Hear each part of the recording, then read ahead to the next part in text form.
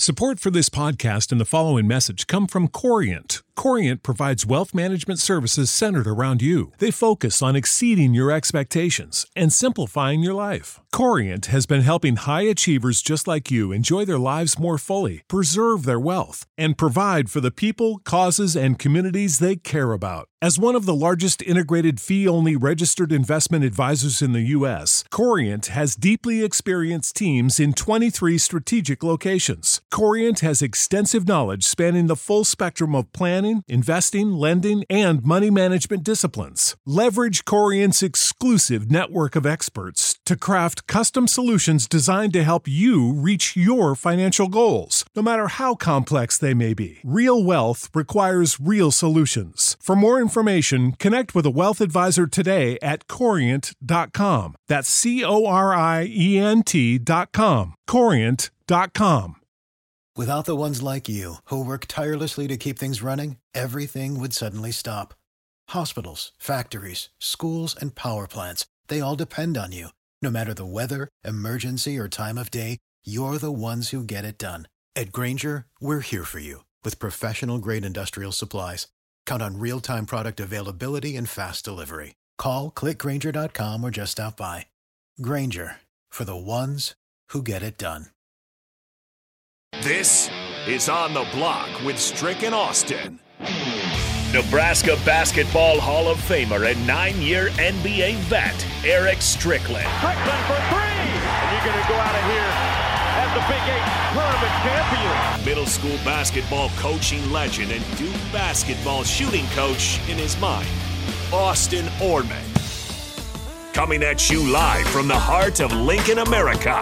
On air and online at theticketfm.com. Brought to you by Mary Ellen's Food for the Soul. This is On the Block with Strick and Austin.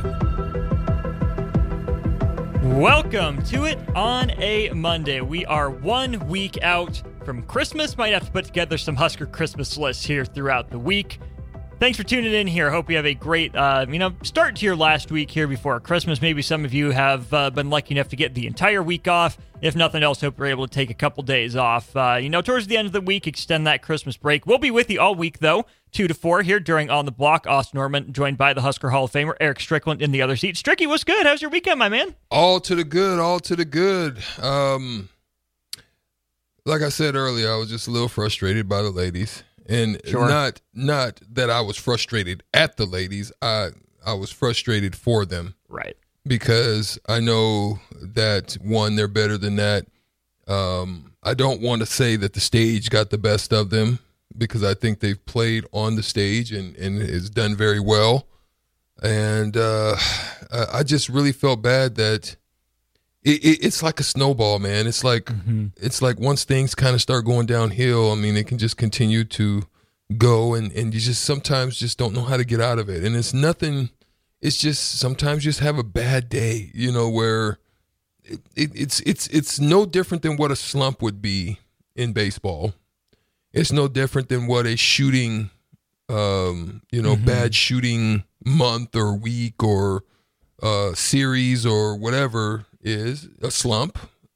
Slumps are slumps, and they're hard to get out of, right? And you just hate that it happens the way that it does on the stage that it does when so much is on the line.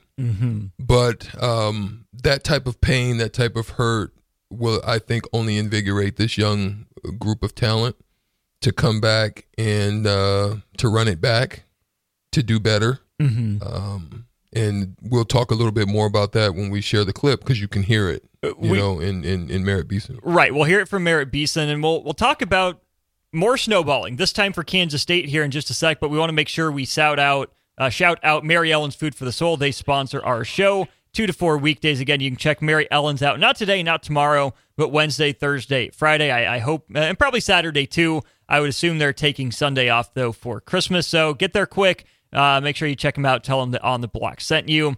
But speaking of snowballing here, Strick, in the slumps, Kansas State went through one. Went 5 minutes without a field goal at the end of the game, and another few minutes before that for a field goalless streak. They kind of pumped their numbers up at the end at the free throw line. It was a low 40s score for them instead of a mid to upper 40s score. Was that Kansas State's shot selection? Was that shots just not going down? Was that Nebraska's defense? What do you give the credit to there? I want to give a credit to a combination of it all, right? Because they did get some good looks, but here's the thing.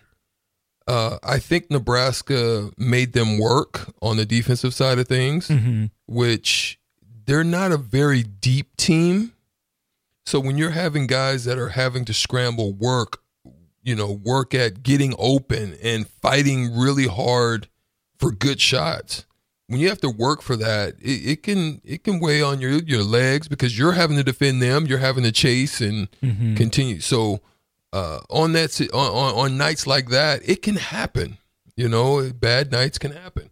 I think they really just had a combination of both bad shooting, because I think they did get some good looks, and then also Nebraska challenged. I mean, they were actively challenging, as you stated, even, if they got off to a solid start, they still really got after them. They made that run. It was definitely a game of runs throughout the night, and Nebraska ended up making a really good run in the second half. And when you saw K-State trying to make a comeback or Nebraska making some mistakes, stupid mistakes, it really wasn't like, turnovers. That some of the turnovers weren't turnovers. It wasn't really the ball forced. Pressure. It was just Nebraska. Yeah, it was just them. So, I think it was a good lesson being on the road, because the pressure that they're going to face, like against Indiana, hopefully they'll be ready for it, because you just want Nebraska to be able to shoot better. And here's the issue that I see with that. When they have to work so hard, Austin, to find shots, that team needs to do a better job of screening. Right. They do a lot of just run-bys, and it forces guys. They're not really that type of team that just can have a guy go get buckets. Not a lot of blow-by. You know what I mean? I mean, because even the one that's capable of that, which is Jamarcus Lawrence, he is struggling. He hasn't really found it yet to where he's just had a Save big on brunch for mom, all in the Kroger app. Get 16-ounce packs of flavorful Angus 90% lean ground sirloin for $4.99 each with a digital coupon. Then buy 2, get 2 free on 12 packs of delicious Coca-Cola, Pepsi, or 7-Up, all with your card. Shop these deals at your local Kroger, less than 5 miles away. Or tap the screen now to download the Kroger app to save big today. Kroger, fresh for everyone. Prices and product availability subject to change. Restrictions apply. See site for details. Blow the doors open type of game. He just hasn't had that yet. So he's really the only one to me that's capable of that. They need to figure out when K-State's getting top pressure and not able to come off those type of screens. They need to figure out something with that. I think there needs to be some form of sets that they run to alleviate some of that, because just the open screen, they don't do a good job of just setting body screens on people outside of the dribble handoff stuff that comes from the big man and so forth and so on. And some of that is play calling, some of that's mentality. I mean, I just don't think when you get into DHO type of stuff, that's, dribble handoff. That's what that means, DHO. But when you get into dribble handoff type of stuff, usually you don't want to set body because you're running and you're trying to evade, because if you bump the defender, it's an offensive foul, right?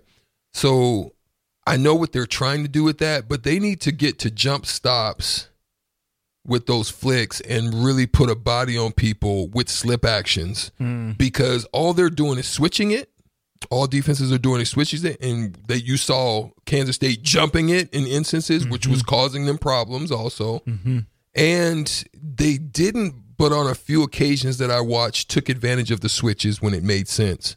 When like someone went on Alec or someone went on Mass. Yeah, Perry on Mass and Gary a couple times. You know what I mean? They definitely did it on the rebounding side of things. They attacked them on that. But they need to be able to find sets that they can run to take advantage of that, to make those mismatches, and then that'll help them to get even better shots when they need to. Juwan Gary, you just mentioned his name, and we have a text on that from 4332. He wasn't the guy I saw becoming the story, but as soon as we got into that second half and he was going ham on the offensive glass, he very quickly became the story. I mean, he ends the day with 18 rebounds, 11 of them on offense, which does leave 7 defensive rebounds. But 4332 says, Strick, where does Gary rank as a rebounding guard in Nebraska history? Man, he's definitely one of the better ones. When Pike wanted to, he was very capable of that from the guard position. I was one that was definitely a good guard, rebounder. I think it's DeRusso. Jason DeRusso. He was a good one. Jeter was positionally, solid. Yeah, positionally. Yeah. But I think he's definitely one of the top ones up there, you know. And then you've got to think about, is he really a guard? He's really a forward. You know what I mean? So, you know, guys like Chubbuck and those guys from the forward position who played out of position, that's what Gary has the ability to do because he's so versatile.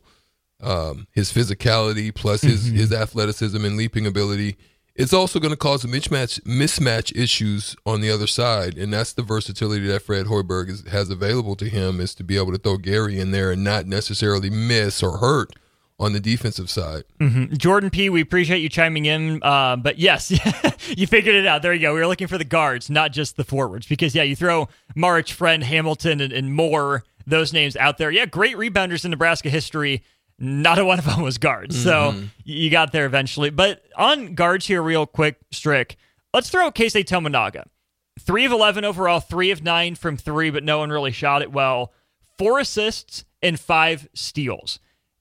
Pretty big impact from Keisei. I mean, the 3-pointers that he hit, the one in transition in the first quarter, or first half, and then the 2 in the second half, were all big shots. They punctuated some runs for Nebraska.